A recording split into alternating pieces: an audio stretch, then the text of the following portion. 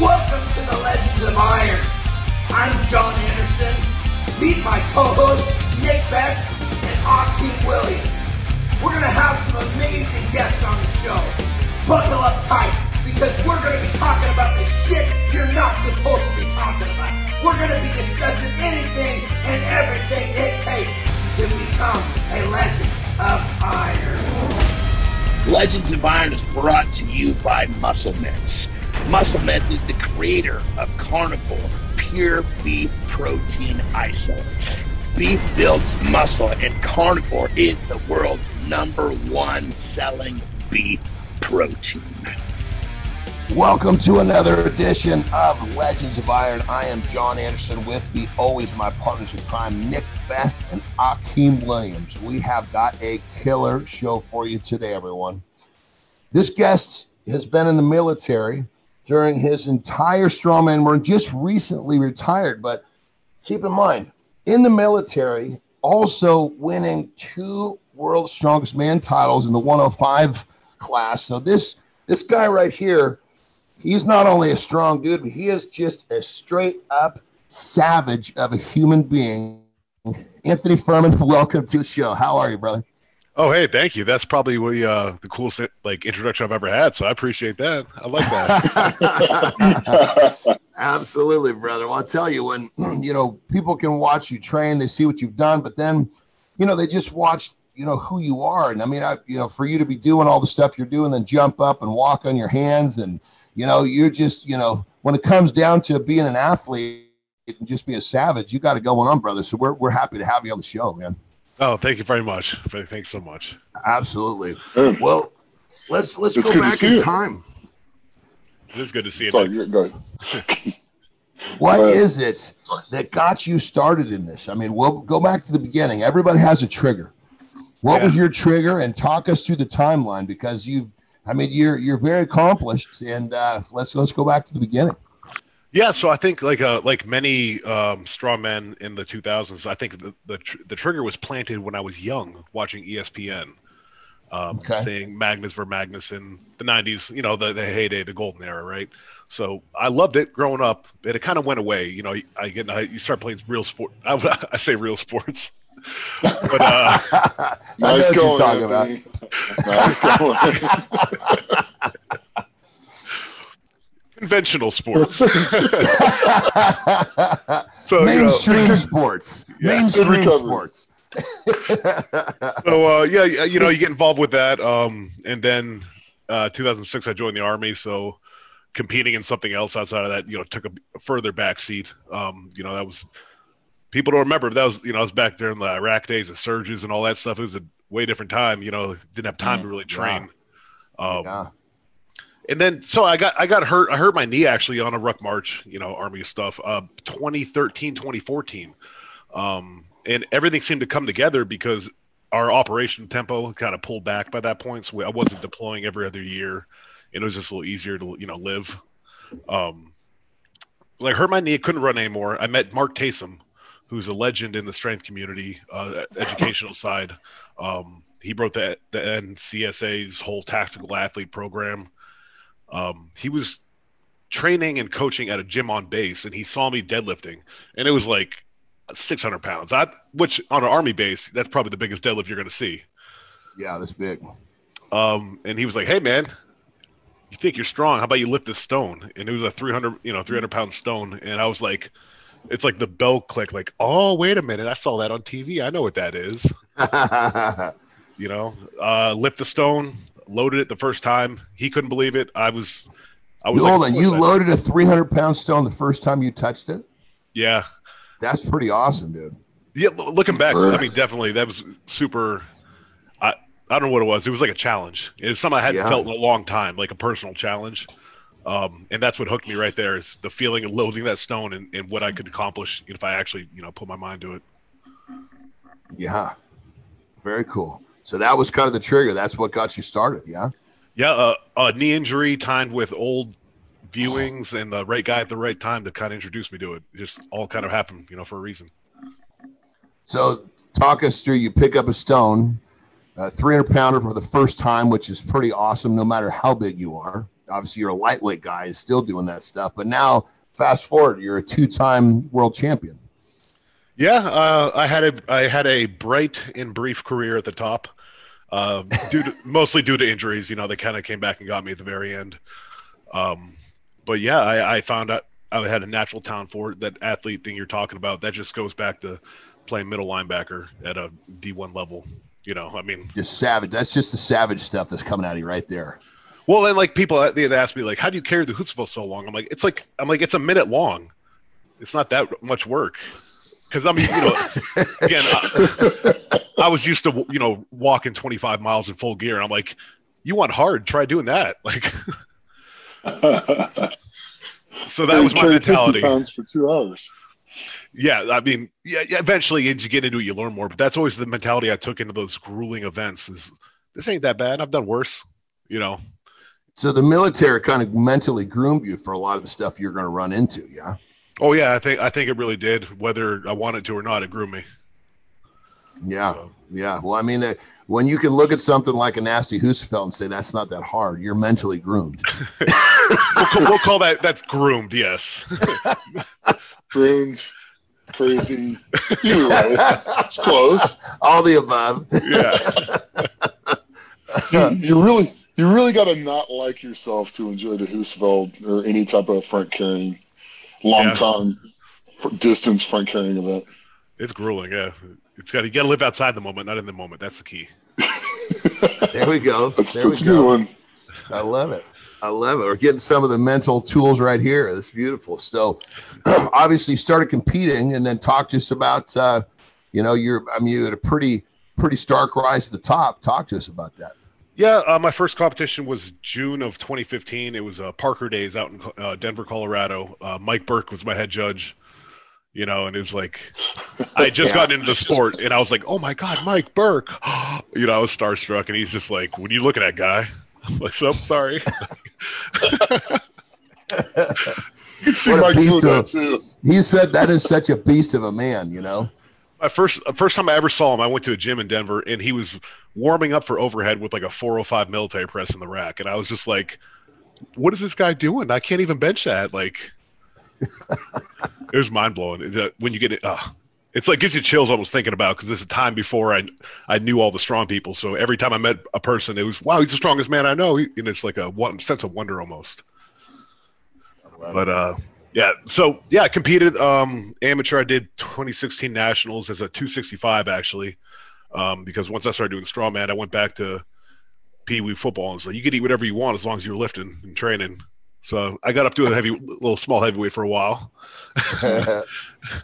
and then found out Lynn Morehouse actually told me that I would be very competitive in the 105 class, and I was like, I don't know, and I kind of put it off, and I finally did it in early 2017. It was a Platinum Plus in North Carolina. I won it, earned my pro card. Went to America's Strongest Man that year in 2017. Tied for first, lost the tiebreaker, so I ended up taking second. It was my first pro show. Came in third at Worlds that year, and coming in third at Worlds when I knew I could have won, that lit a fire under me, and that's why I dusted people for 2 years. Yeah, you were ready to go. You knew you had it at that point. Just coming back and doing it again. Yeah, but it's like I knew I had it. I knew mistakes I made. I knew where I could be better at, and I said I'm never going to let anyone beat me again like that. So there you have it. You did it. Yeah. Yeah. Well, the way you explain that, it seems so just kind of simple, matter of fact. A lot of times you hear people's journey, and there's a lot of there's a lot. Of course, your journey, of course, had plenty of hard work and plenty of obstacles. The way you explain it, it's just kind of matter of fact. Okay, here it was. This is what I did. Well, it's one of those things where I could tell the story, but then it's just a story. It wouldn't. It kind of to me, it kind of takes away from my personal journey telling that story because then, I know that story. Yeah. That's good enough for me. So you're a 2-time 105 champ. How did that kind of change? In the military, obviously, doing something like that, they must have been like, look what our boys doing out there. They give you a lot of support, get behind you with that? At first, no. Really? I was on recruiting duty too. It made no sense to me. I was like, you could use this as a recruiting tool. You're gonna Yeah, no shit. But yeah, it's Army, so everything's slow to change. You got to find the right person to kind of get you back. And I actually, eventually they did. After I won the world title, they moved me to the Army Marketing Brigade to be on the Warrior Fitness team, it was called. And I was a representative for them competing. And I got to go to the Arnold South Africa Pro. I got to go to Finland for SCL. I got Spain. A lot of cool stuff competing on behalf of the Army. That's really cool, man. Yeah. That's really cool. You gotta like that. Yeah, that whole thing is like amazing because just the things you're going to be able to do and then promote the Army at the same time. That was a pretty cool thing to go see myself. I got to go hang out with the Army Warrior Fitness team, so that was a lot of fun for me. Yeah. You got to hang out with the Rangers. I know. Well, hold on. Tell us the story, Nick. Tell us the story here. Don't hold out. No. We got to go down and we got to go to Fort Benning, and we got to hang out with the Olympic skeet shooting gold medalists, and another guy was a 3-time Olympian, and we got to go shoot with them and do a whole bunch of really kind of cool stuff at Fort Benning. So it was pretty amazing. And go to the hand-to-hand combat area and go over to the tank simulator and try to stuff my tail into a tank or a tank simulator, which was pretty funny. But I got in there. It took a while. I had to butter up and grease up and get in there, but I got in the gunner's seat and I fired off a few rounds. It were simulated rounds, but it was a lot of fun. It was crazy. And to watch what they go through in the training and stuff like that, we got to shoot a lot of guns, got to see where the gunsmiths work, and they work on all the firearms for everyone in the military. And that's pretty amazing how they can customize the weapons and stuff like that. So it was an amazing experience. It truly was. Yeah. So, on that level, Anthony, talk to us about as in the military. Yeah. Obviously, you mentioned the recruiting. You were in that phase. What did you do for the military? Talk to us about the different things you did. Well, I was infantry for 12 years. And for those of us that are not real up to speed, we'll kind of tell what is it. I've heard the word infantry. Describe that. It's the door kickers, the grunts, the ground troops, the guys storming the beach. Oh, okay. The cannon fodder. No, I was infantry my first 12 years. That's what I joined as. And I loved it. I felt like I was making an impact on the world. That's why I stuck with it for so long. Because that was one thing I was searching for growing up with the sports and everything. I wanted to be part of something bigger than me. I always felt like I was meant for something. I'm from Erie, Pennsylvania, so I didn't need to stay in Erie, Pennsylvania. So always searching for that thing to help elevate me and make me feel like bigger than part of something bigger than I am was always a big thing. So you were happy to be a part of the infantry because you felt like you were making an impact, yeah? And did you do it all the way till you retired? Because you just recently retired. Did you do that the whole time? Nope. The last 3 years I switched to recruiting because it was more conducive to my physical training hours and gotcha. Okay. Stuff like that. So now we're seeing the timeline. So Strawman came about probably at the perfect time and when you weren't storming the beach. Right. The heavy deployments were done. I did 3 of them.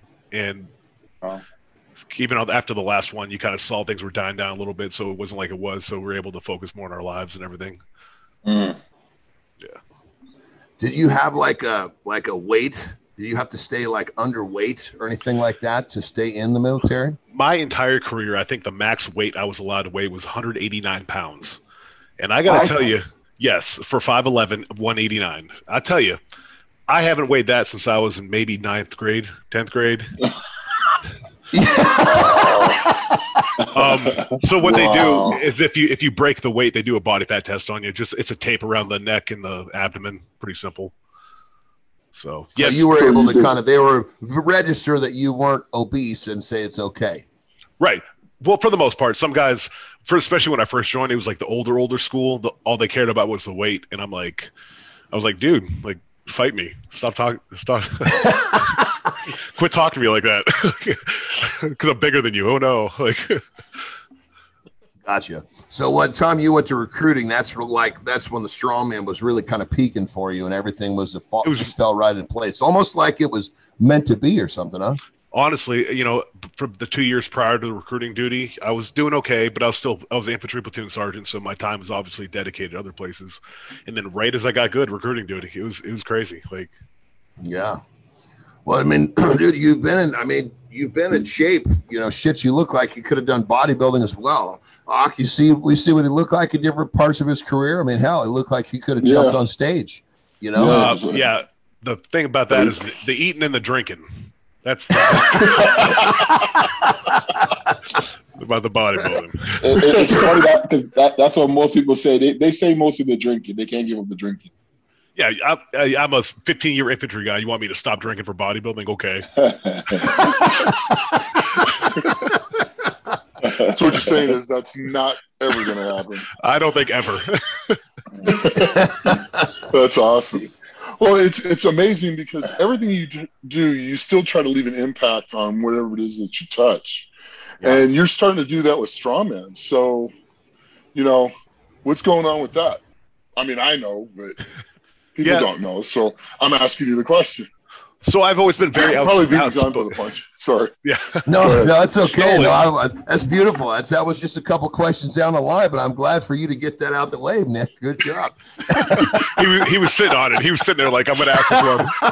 I was patiently waiting to let it fly. Oh Lord. All right.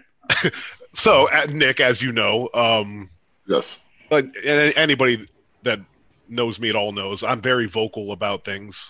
I'm not one to take things in stride just because it's I grew up listening to Renegades of Funk and all that good stuff. Like I ain't playing that fucking line thing. And I was very upset that the 105 were not featured as pro. We were given pro cards and pro status, but nobody would feature us. And I saw amazing guys that are in many cases just as strong as open pros in certain things. They look good. They look more like the normal person. You kind of get that crossover of almost bodybuilder, strawman a lot in our class just because we have to maintain a certain weight. And I knew what I could do. I went to South Africa, competed against all the guys, Shiv and all them.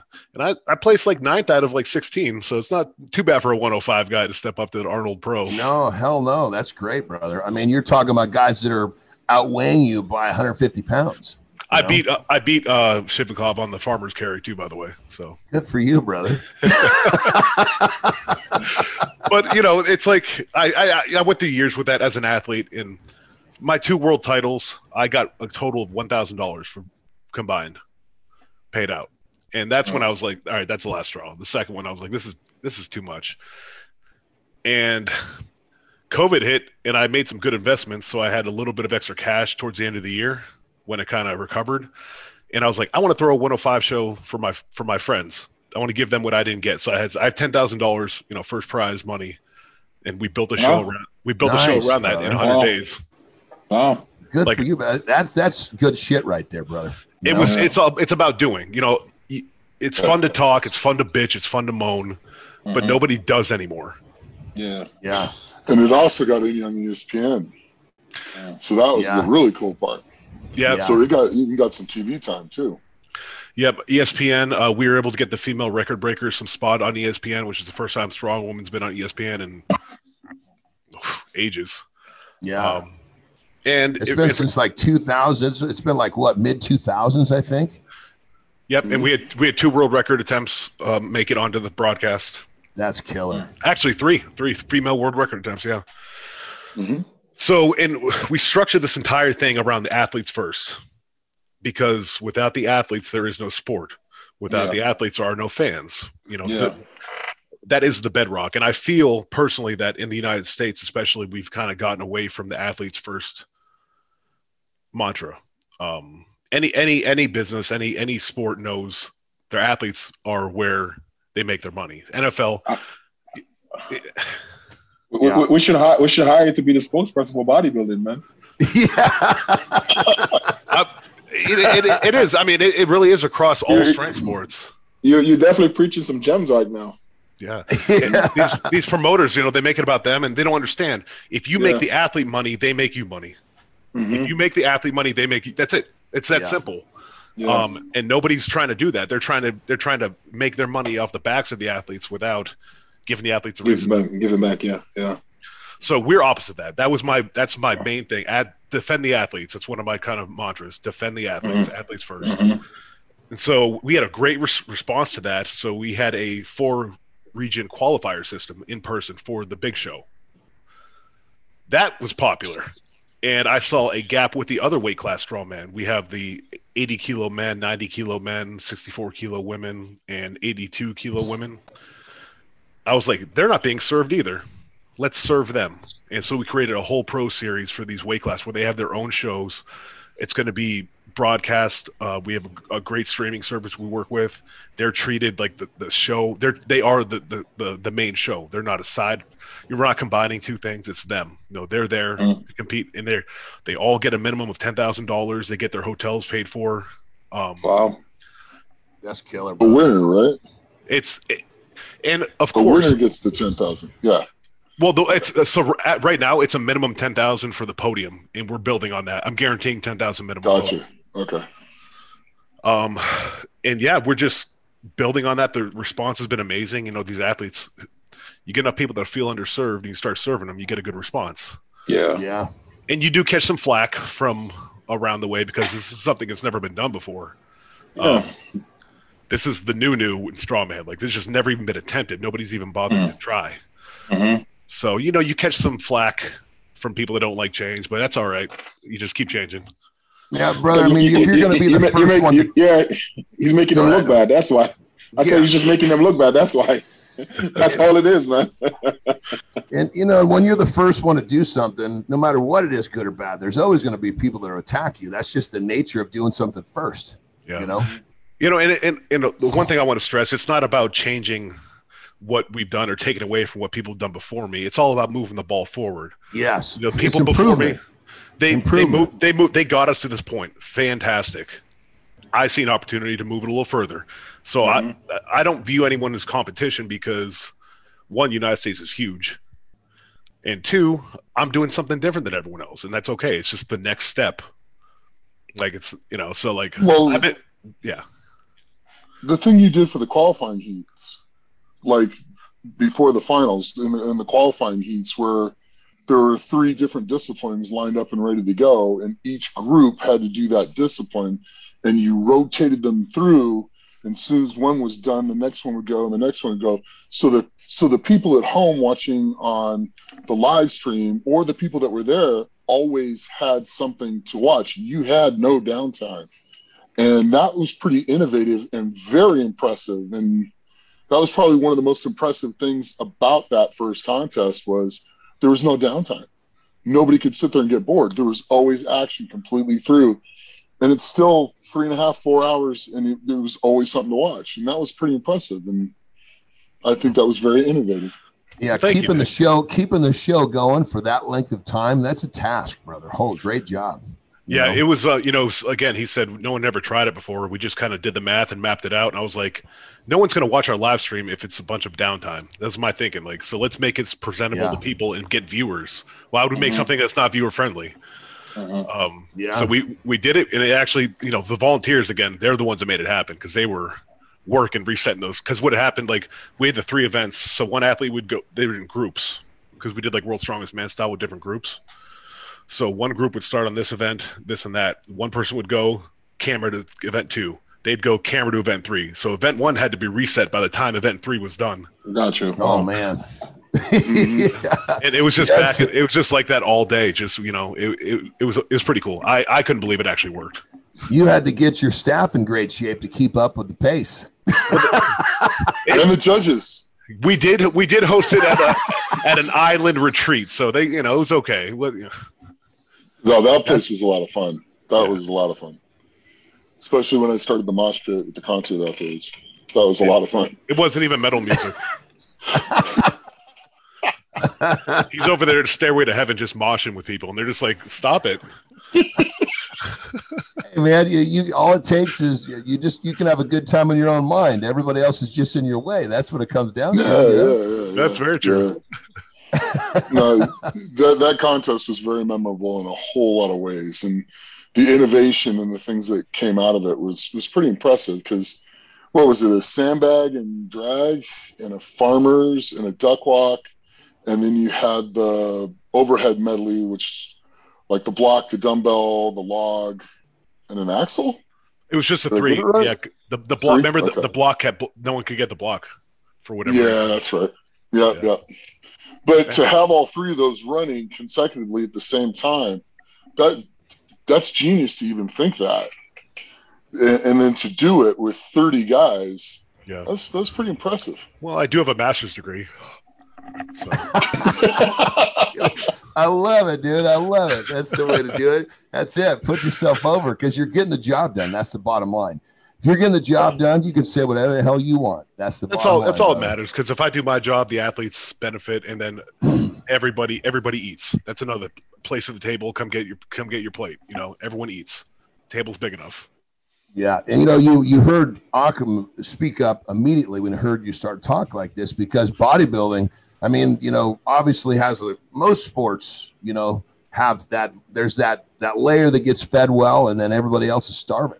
Yeah. And it doesn't need to be that way. That's a choice that one or several people are making. Because it does take work. I'll tell you what, it takes work providing for all these athletes. It's not easy.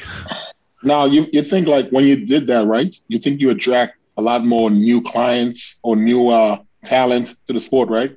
Yeah. Don't get me wrong, Nick. Not everybody wants to be a monster like you. And not everybody could be a monster like you. What do you mean? So some of the little guys, they kind of stay away from the sport because they don't have that motivation because they're like, I'm not going to come and, try to pull that kind of weight or lift that kind of weight, and I'm not going to get anywhere in this sport. So, congrats to you for doing something like that and giving the little guy, a platform where he could go out and prove that he's strong. And that's what it is. We did some market research. 85% of strongman is not heavyweight at this point. Oh shit! 85%. Wow. See, Nick, you're a special being, Nick. Yeah, you're the special ones now. Thanks.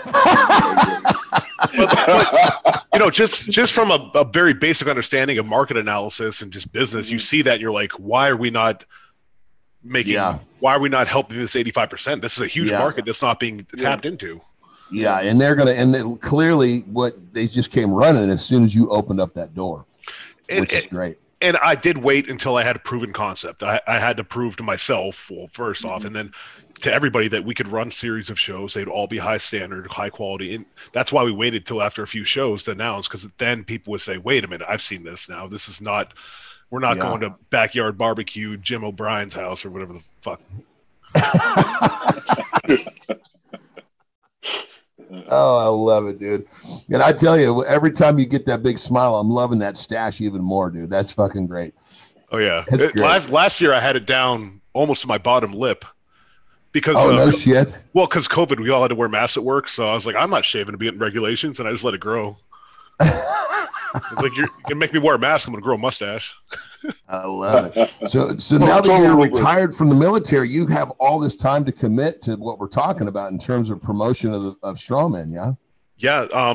My calendar's already freaking full for the spring and summer. So I'm glad this retirement came when it did. As I plan on branching out to China. We're actually working on with an organization in China to partner up, Clash and their organization, to bring in some Eastern athletes over here, help build it up over there, because that's another giant untapped market. It's the East Asia. And there's guys there that they're not going to be Nick size. That's just not, for the most part, it does not work. But now that they have pro opportunities at their sizes, it's a whole nother beast we're going to try and get after. Yeah. The crazy part about this is we're sitting here having fun telling Nick that he's the overgrown mammoth, but when he competes, he feels like he's the small one. So just back to that, fact that he's the right now he can wear that hat, but when he's standing next to someone that's 6'8" and 440, he doesn't feel that way anymore. There's always a bigger fish out there. Yeah, that was my weekend this weekend, by the way. So yeah. Being the tiny guy. I went out and visited Brian this weekend. Man, that was a lot of fun. Man, we trained like crazy. It was good stuff. Well, yeah, It sounds Really like good it. stuff. Absolutely. So So talk to us a little bit about, obviously, let's make some comparisons between strongman difficulties and military difficulties. What's the strongest, what's the most difficult thing you did in the military? And then parallel that against the most difficult thing you did in the sport of strongman. I'd say probably the most physically difficult. We'll go physical, right? Yeah, let's go both sides of the fence. We'll go physical, then we'll go mental. Okay, all right. So physically, I got to say there was just one patrol in Iraq. I was the 240 Bravo machine gunner. We went dismounted. Can you explain that to a non-military person? A 240 Bravo means? That's the name of the gun. It's a fully automatic Is that like one of those things that's like hooked up onto a post in the back of a truck where you? Yes, but fun fact, it's light enough where you can dismount and carry it, which that was my job because I was the biggest guy. Yeah, they were the whole time getting pissed because you weighed more than 188. How's that work? You know? Yeah, it worked terrible for my back. That thing was about with the ammo connected to it is probably about 42 pounds on top of all the probably 80 pounds of gear I'm already wearing. And it's slung to the front, so it's like pulling you forward, and you're just constantly like, yeah. For about 8 hours, we walked around, and I had that thing. Holy shit! So 8 hours you were carrying. So that's like, I mean, for someone who doesn't know, it's like, think about taking a 45-pound dumbbell and holding it in front of you and walking around for 8 hours. I don't know many people that could do that. Well, there were times where like I pretended to see somebody so I could get down on the prone. I just kind of like,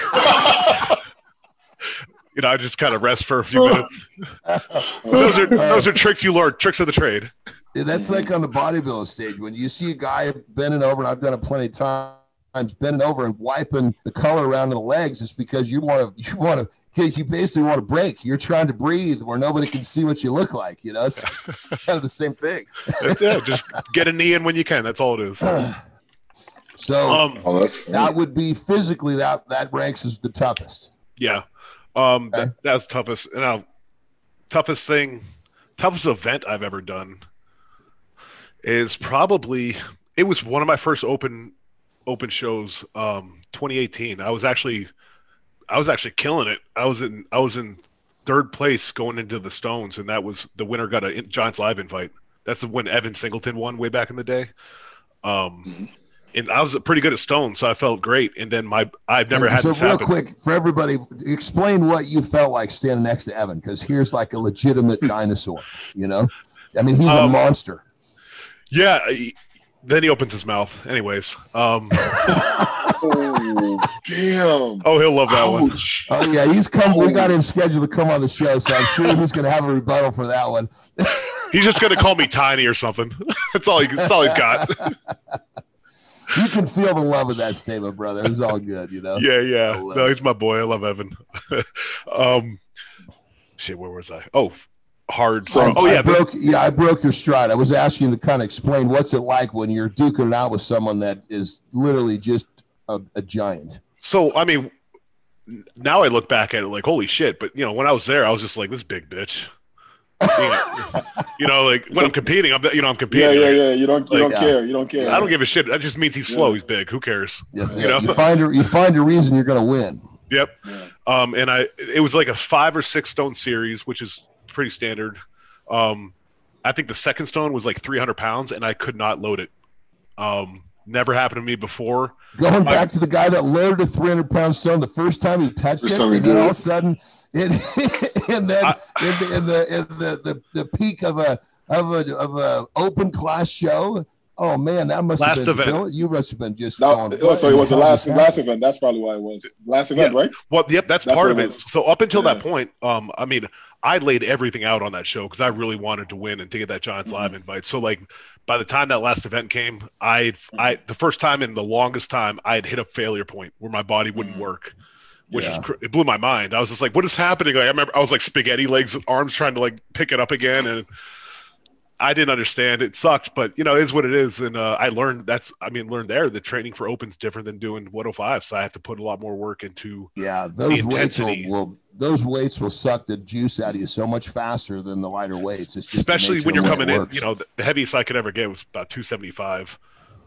Just because the Army, you still have to maintain. They got to be careful. That's How did you get out of being 275 in the Army when they're looking at 188? The body fat test. Luckily, my neck gets fatter. So. I love it. Man, if that were the case, you should be training neck every day. Just get a really big fat neck. Some guys do. They grow these big guts and they're in the gym just doing neck exercises so they don't get cut out. Shit. That's the remedy for the test? Oh, my God. Yeah. No, they won't change anything. They'll just get their necks bigger. So you basically hit a point of true failure physically in a contest. That's actually pretty rare to see in our sport anyways. I said our sport. Because, they're usually not long events and stuff like that. But, I full failure.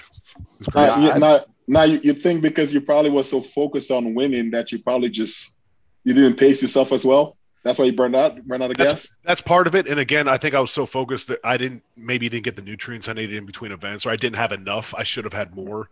That was probably more. Yeah. Knowing you and have trained with you and have, done a whole bunch of competing with you, I would say that would have to be it. You probably just didn't get the proper food and stuff during the day because you have a tank that doesn't empty.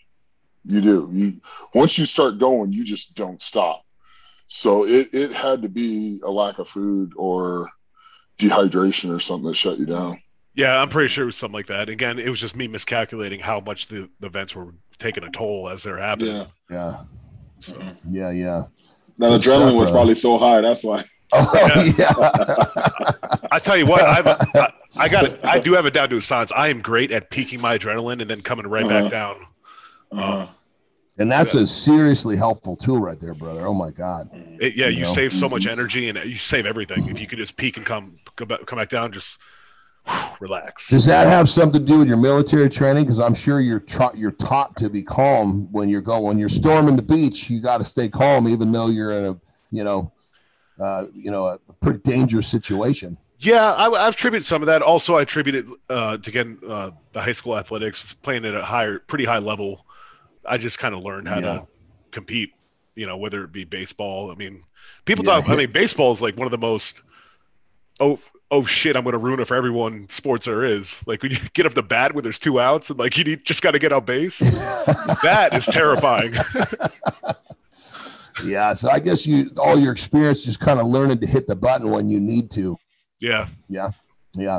So talk to us. That's the physical. Talk to us about the most mentally challenging in both military and strongman. Mentally challenging for military, hands down, with it's called Pathfinder. It's a class in the Army. Essentially, what their Pathfinder's jobs are to be inserted before the airborne troops and set up the drop zones so the airborne troops can get dropped in. And it's a lot of math that I shouldn't have been doing as an infantryman. That I had I winged it. I don't know. It's a lot. It's 3 weeks long. There's a test every day. If you fail a test, you get a retest, but the following day, so you have to learn all the new material and it's just really high pay. Yeah. And I passed that the first time, and I never felt smarter in my life. So you're basically going and creating a place where the drop zone is supposed to be, hoping that they don't start bailing out of the plane 2 miles too early. Like your drop zone has to line up with where they're jumping out of the plane. Yeah, because there's certain wind restrictions, there's certain barometer readings you have to have that depending on the cargo of the plane load, what it is, even helicopters, if it's sling loading things. There's so many things that go into it that, like, again, it's a very high pressure job. Yeah, I can see the stress in that. Yeah, no kidding. Yeah, it was. So that was tough. How many lives were counting on you being accurate with your math? Well, we only did the one live where we actually, because at the end of the course we got to actually set it up. So there's, I don't know, there's probably 80 people on that plane. Oh Jesus! So you basically are calculating for 80 people. That's some pressure. Yeah. See, you have to see how big the drop zone is, depending on the people, and clear out. There's a bunch of stuff that goes into it. So, wow. Well, it's going to be interesting to hear the potential parallel for strongman. It's definitely not. It's not hinging 80 people's lives. Yeah, I think probably the most mentally challenging thing for me, along the same vein, has been when I got out of competing and I started the strength elite and the clash stuff. I kind of did tell the community, "Hey, I got you." I put myself out there and said, "Hey, follow me. Let's do this. I'm here for you." So that causes a lot of daily stress, because everything I do, whether it's appreciated or scrutinized, it affects not me anymore at all. Like, I don't care. I don't give a shit. Yeah, well, and that's actually a fairly close parallel, because these are people that are counting on you to hopefully create something better for them, and you put your word down. You got to stand by that and create it. So I guess there is actually quite a large parallel to that. Yeah. As I was saying it, I was like, "Oh wait, this is kind of." Now, we've talked about clash. You haven't talked about strength elite yet. So, tell us about strength elite. That was the first thing that I got into. Collective. The Strength Elite Collective. It was the summer of 2020. I kind of you see around the sport when you're involved. A lot of coaches out there give kind of crappy programs, and they swindle, and another thing is the barrier of entry is too high in our sport. I believe we're a blue collar sport, so not being able to be competitive unless you have 150 a month, that doesn't sit right with me. So what we did is I just reached out to a network that I built through years of competing, and I reached out to some people, said, "Hey, I want to build a website where it's a subscription service, $35 a month, and they have access to 30, 40, 50 programs all at once. They choose from coaches, from legitimate coaches in the sport, legitimate athletes. And that just lowers the barrier of entry to really dive into the sport. We never really had anything like that. Some people can't afford 150. If you can, go get a coach. That's fine. But you shouldn't have to. I've had people reach out to me and I told them my price. And all right, we'll have to move some things around. I'm like, no, man, that's not. Don't, because it's not that important. I'll give you a couple months on me, but don't take food out of your family's mouth for this. Yeah, it's coaching, for sure. I just wanted to kind of help that, and again, putting the people first. I truly believe if you put people first, people will take care of you down the road, and it's something I really do believe in. Thick and thin, good and bad, bumpy roads. It's something that they can't shake. They can't break me with that, because that's really how I feel. Well, brother, I'll tell you, I mean, you're from a physical accolade, you've done a lot, but listening to you talk, I mean, you're so much more deep. There's so much more to you and how you look at things and how you care for what you're doing. It's really cool to see, brother. And I got to tell you, my hat's off to you. Keep up the good work. Thank you, man. I appreciate that. Yeah. It's real easy to get caught up in what you're doing and not actually use you create a platform for yourself, and now you're using that platform to help others, which is really fucking cool. We need more of that, If everyone did one thing a day to make the world better than when they found it, we'd be all right. Just one thing a day. Yeah. That's very true. Very true. Absolutely. Well, this is a great time for me to ask you. Obviously, you've been successful, a lot of stuff, and I'm sure there's going to be you're curious to find out what some of these things that you're going to say are, but your formula for success, you've been successful in a lot of stuff. What is it? You break it down, because we really try to, in the show, we really want our listeners to be able to have some takeaway moments, some takeaway things. So what is it, break down your formula of success. You've done as an athlete, done as a promoter. You've been, obviously you retired in the military, which is no easy task. Give us some pearls here, brother. Yeah, I think one of the earliest ones goes back to, again, my teenage years. It's that you can't, if you want people to follow you, you have to be willing to do it yourself. Yeah. I think that's step one with anything. Whether it's physical, mental, business, relationship wise, if people are going to trust you and follow you, you have to show that you're willing to get in there with them. Yeah. You know, and on top of that, followed up with, even when I was a young sergeant in the Army, I took care of my soldiers. I took care of them, even though they pissed me off a lot, because I knew one day they were going to take care of me. Yeah. You know, and that's, again, carried over to how I do business, how I interact with, you know, even sponsors and stuff. I want to take care of sponsors like they've never been taken care of before. You know, we lose too many sponsors in the sports straw man because all they do is take their logo and slap it on something and say, "There's your thank you for their money." That's not how it should be. That's how we get more money, is by treating them right. So just lead from the front, and then people first, always. I tell you, bro, that's so true. A good leader has got to be ready to eat a turd just as fast as anybody else. You know, just because you're the leader doesn't mean you don't have to sink your teeth in that nasty stuff, because that's what makes the leader. You know? Yep. That's what it is. That's the difference between a leader and a dictator, or however you want to phrase it, you know? Okay. Well, that's definitely a huge takeaway, huge pearl. You got to give us something else. I know there's more in there. I could look at that mustache and I can see it.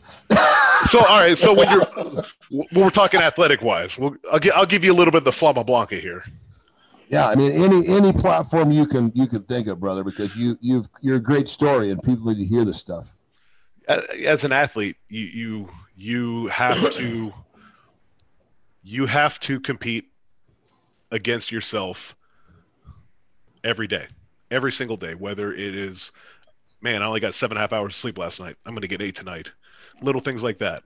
Man, I waited till 9 o'clock to finish my water. Let's get that done earlier. You know, just whatever it is, you have to find a way to be better every day as an athlete. That's how you get to the top. That's really, because if you're doing that, you're going to do all the other little things. You're going to do all the rehab, all the prehab, all the, you know, hypertrophy that you should be doing as a strong man, but we don't. All the stuff you should be doing, you'll do if you try to get better every day. So, and another thing, as an athlete, nobody can beat you except yourself. If you have that mentality, it will change your life competition day. You got to have that swagger. People give me shit all the time because lately it's been Megan Thee Stallion, but I'm a huge Cardi B fan as well. And hey, whatever it is, baby. People, they're like, why? I'm like, I love the way she carries herself. Those women will themselves into a lot of confidence. Yeah, I love it. I love the way they present themselves. They're just like, I don't give a shit. I'm still better. I'm the best. What are you gonna do? Yeah.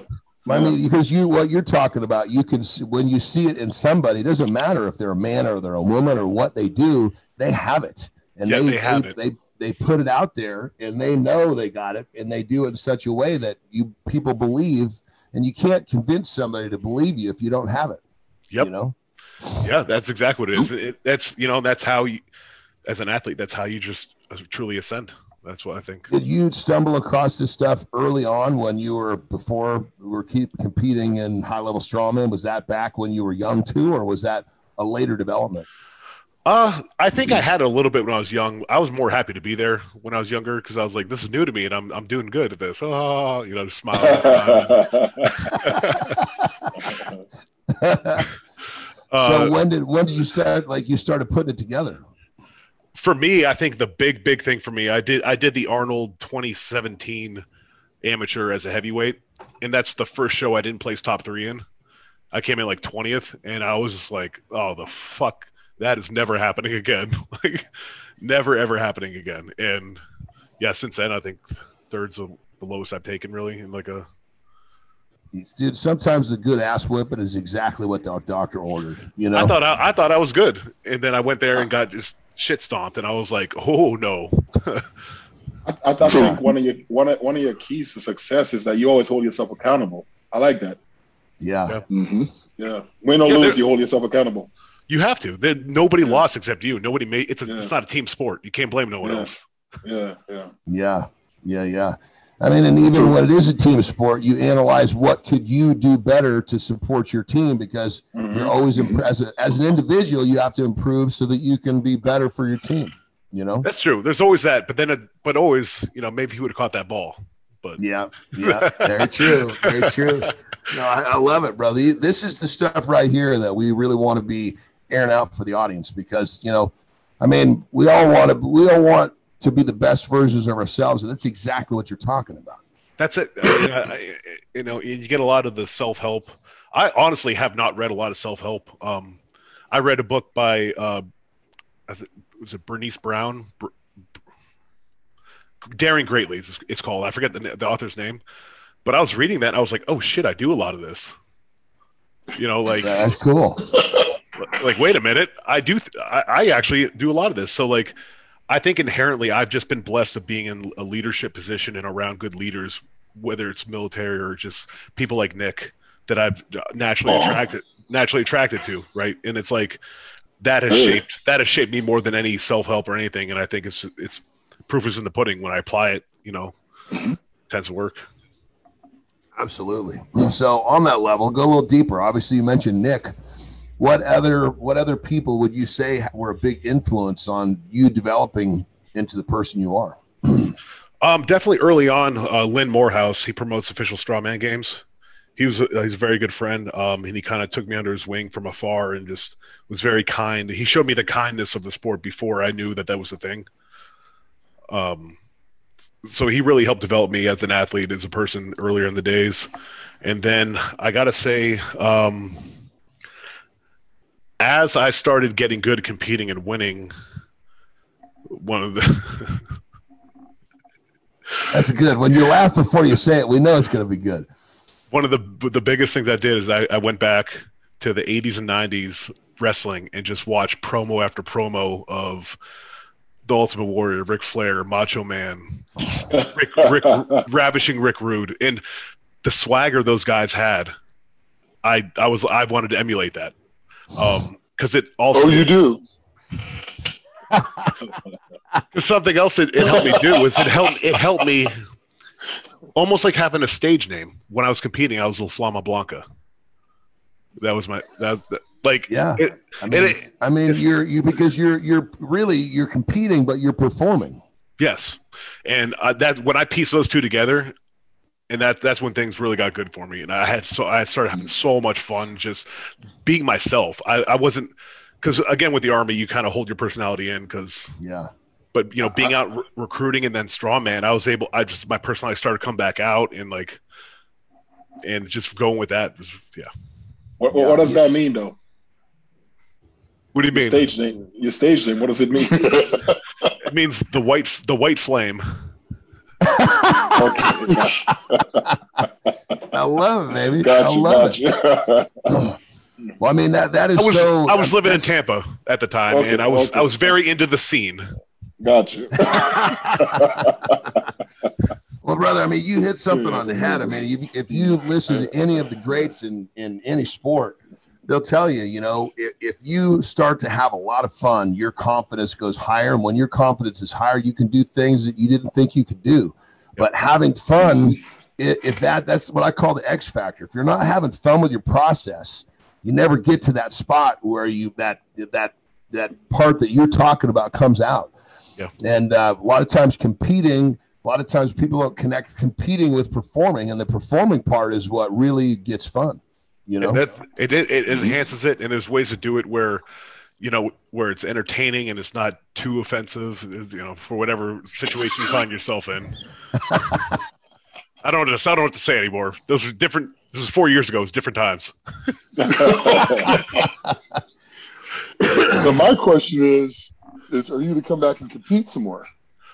I are we going to see you back in the 105s? I've announced one more.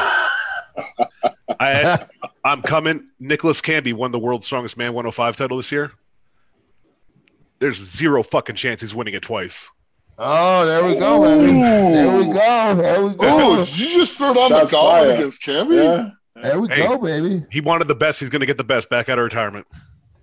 Let's go, absolutely. Baby. You got the time to commit to it as well. I'm retired now. Nothing but time. I'd be really excited to see that. That would be an amazing contest to watch. The one hiccup, I still don't know how it's going to go with my knee, is the loaded moving events. I still got to test those out. So I need a total knee replacement. I'm already a candidate. I'm 33, so that's fun. Oh, no shit. You need a total replacement. Wow, that's crazy at 33. You know what that shows? I mean, it just shows You've been living, brother. I've been living, yeah. So I was supposed to have the surgery actually 2 weeks ago, and I went to my doctor. I'm like, hey, man, I'm not going to compete on a fake knee. It's just I'll be able to train, but I'm not going to be able to compete. I'm going to give it one more shot, and we'll do it after. So my game plan is to schedule the surgery for a day after I win my title, and just a big fuck you as I'm in my bed with my championship. There we go. There we go. Now the question I got is: are you going to work this big stash into your new performance coming in your comeback? Oh yeah, because I'm growing the hair out too. There we go. So you're going to get the handlebar going down up into the lamb chop. Yep. And then the hair. Oh, come on, Daddy. You got it, baby. You got it. I just got to find a way to get my hair to grow faster because I really want it to. I would love to have it shoulder length by October, but I don't know. Collagen, man, collagen. Oh, yeah, there you go. I'll just get hair plug. I'll get hair plugs if I have to. It has to look right. No, start drinking some collagen. Yeah. Brother, even if you have to, go get some long hair weaved into your short hair. Yeah, get some extensions. They do it. I'm telling you, it's they'll stay in there for months. I'll do the whole Triple H thing where I have this music play when I come up to the floor. Yeah, baby. Oh, that'd be perfect. Yeah, I'm telling you that. Way back, God, you remember this, Nick? It was like 2005, I think. IFSA was trying to they were trying to bring wrestling, the vibe of wrestling. What they told us was they were going to try to cross the sport of Formula One, how big it is, with the entertainment value of wrestling. And that was what they were trying to do. And they gave us all fucking nicknames, and we had robes and shit. Of course, it never made it off the ground. But the human action figure.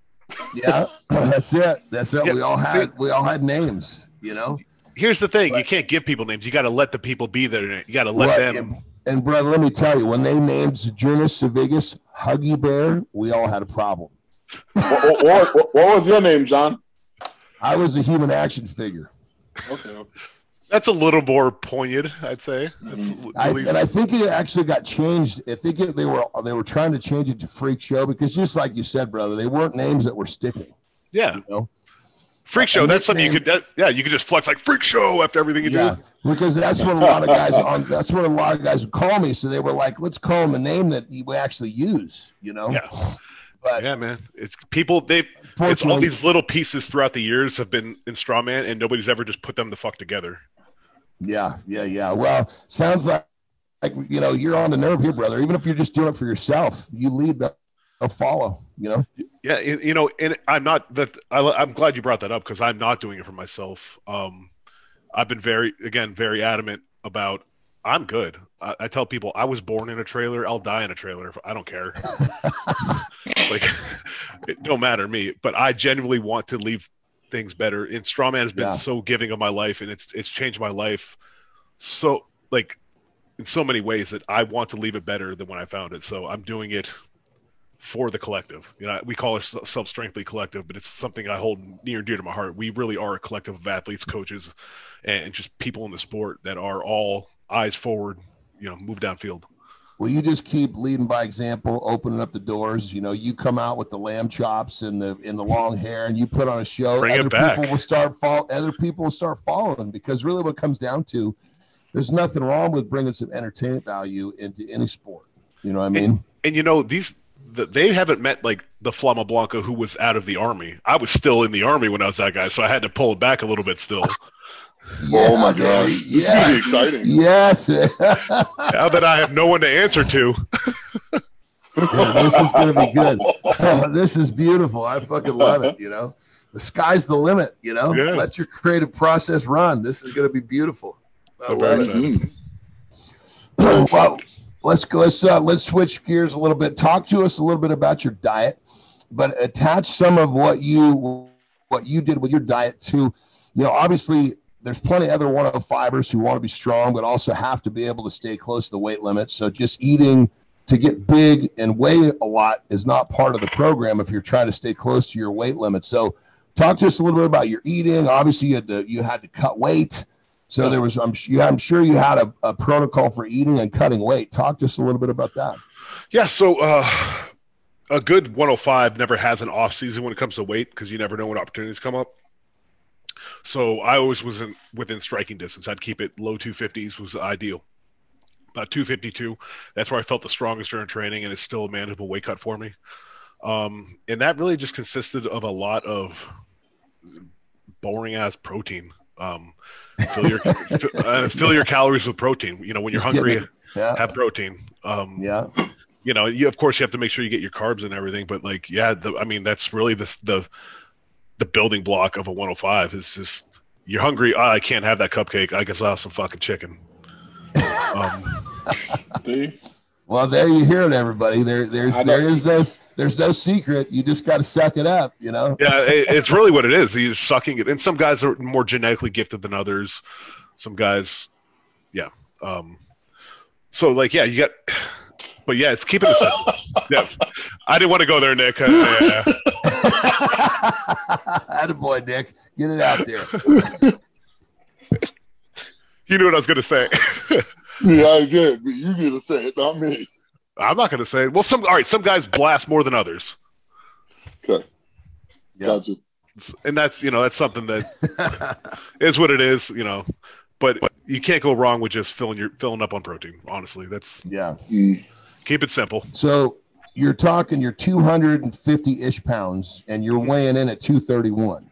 Yep. Right. So talk to us about that. Now you're obviously going to have to get from point A to point B. Water is going to be a ton of that. What's the protocol for kind of wringing the water out of your system? So I did mine non-traditional powerlifter strongman. A lot of guys they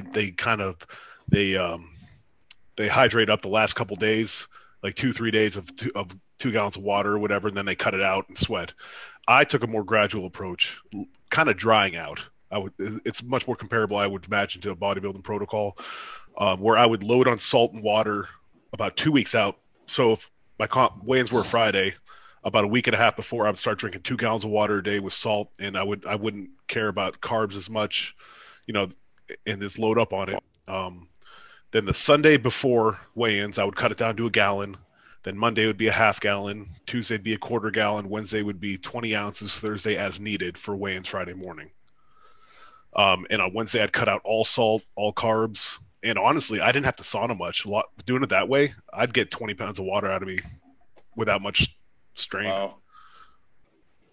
Because it's gradual. But by the time I'm starting to take the water away, I'm dropping 4 pounds a night almost in some nights.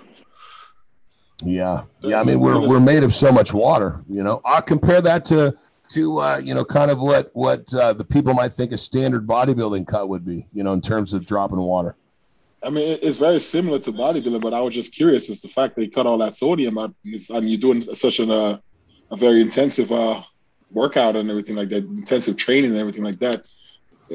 Doesn't like cramping comes into play with all that sodium depletion? Well, that week of, I'm not training. It's all just active recovery type stuff. And Friday, my first priority is sodium. Above all else. As soon as I weigh in, I'm getting, even if it's sodium like some Pringles, a couple Pringles, get that. Okay, gotcha. Yeah. Okay.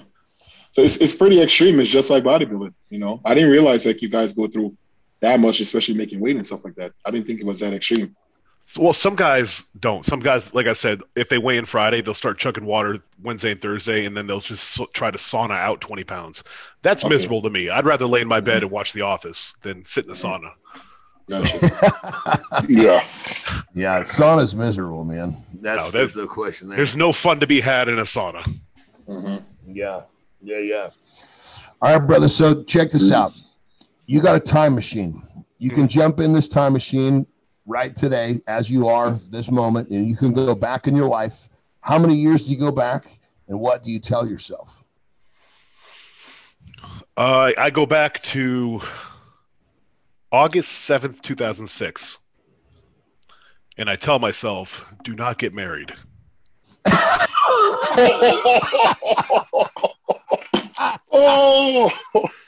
Man, I was thinking a lot of things, but I wasn't seeing that one coming.